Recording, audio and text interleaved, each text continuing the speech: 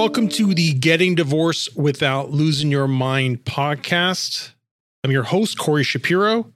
The divorce news this week is about a divorce where both spouses have lost their mind. I read a New York Times article about the divorce of Scott Hasson and his wife, Alison Huynh, and apparently they have been fighting for the past several years. And what are they fighting about? Well, Scott Hasson might not ring a bell. That name might not ring a bell, but he worked or did some work for a company that does. It's Google. And back in the day, I think he was like the third person back in 1998, did some work for them, got an opportunity to buy 160,000 shares. 160,000 shares of Google for $800. I'm not even sure if it's a share. You could buy one share of Google for $800 now. But that's what he got. He got married a few years later, 2001. They did not do a prenup, no prenup. But at this time, the Google shares weren't really worth anything because it was pre-IPO. It wasn't worth that much. But in 2004, IPO hit, and now he's worth several hundred millions of dollars. The next year, he asked his wife for a divorce. He offered her $20 million in stock, half of the 3 properties that they owned at the time. She rejected it. She felt blindsided. She felt hurt. For whatever reason, they reconciled. And many years later, in 2014, I think Scott had it again. And he text messaged her that he wanted a divorce. Apparently, there was allegations of infidelity. They went to couples counseling, could not do it. And it separated in 2015. And they've been battling ever since. And a couple things we can learn from this divorce is, first of all, you don't want to air your private life public. Okay. So he created this revenge website. That's what some people do. They created a revenge website, put out some information about her, which was, let's just say, shameful and hurtful.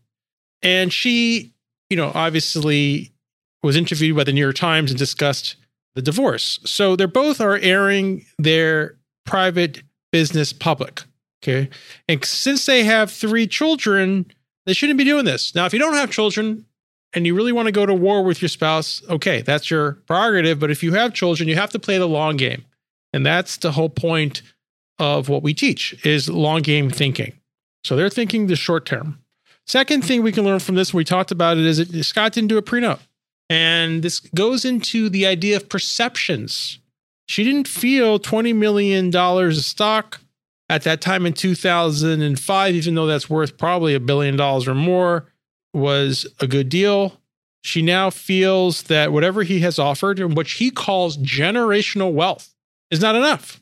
So the point is, fairness is subjective, and you don't really want to get into a battle with someone over fairness, which could lead into a lengthy and difficult divorce like these 2 people.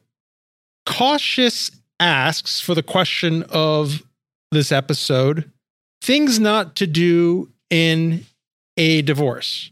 Well, when I think about that, Cautious, I think that's a great question. Things not to do in a divorce.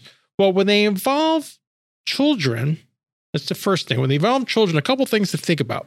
One, you don't want to play the children off of each other. You see people bribing the children, which is not necessarily helpful. You also see parents restricting time, acting as a gatekeeper.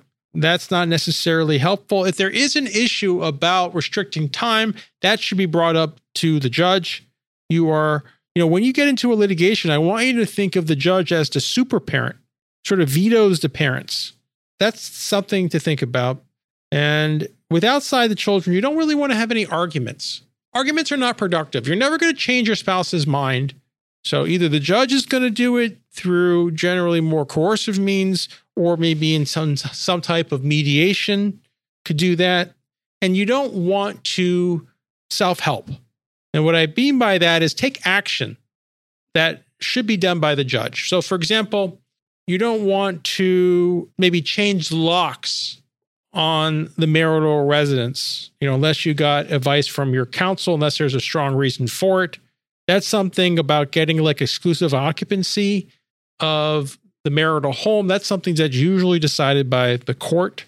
in some exceptions, it could be decided in a criminal situation as well. Like that, if that's it. But if you don't have those issues, let the court decide these things. So cautious, good questions, things not to do. I hope this was helpful. If you have questions or feedback for the podcast, you can go to gettingdivorced.org. And as always, if you are going through a divorce, please don't lose your mind.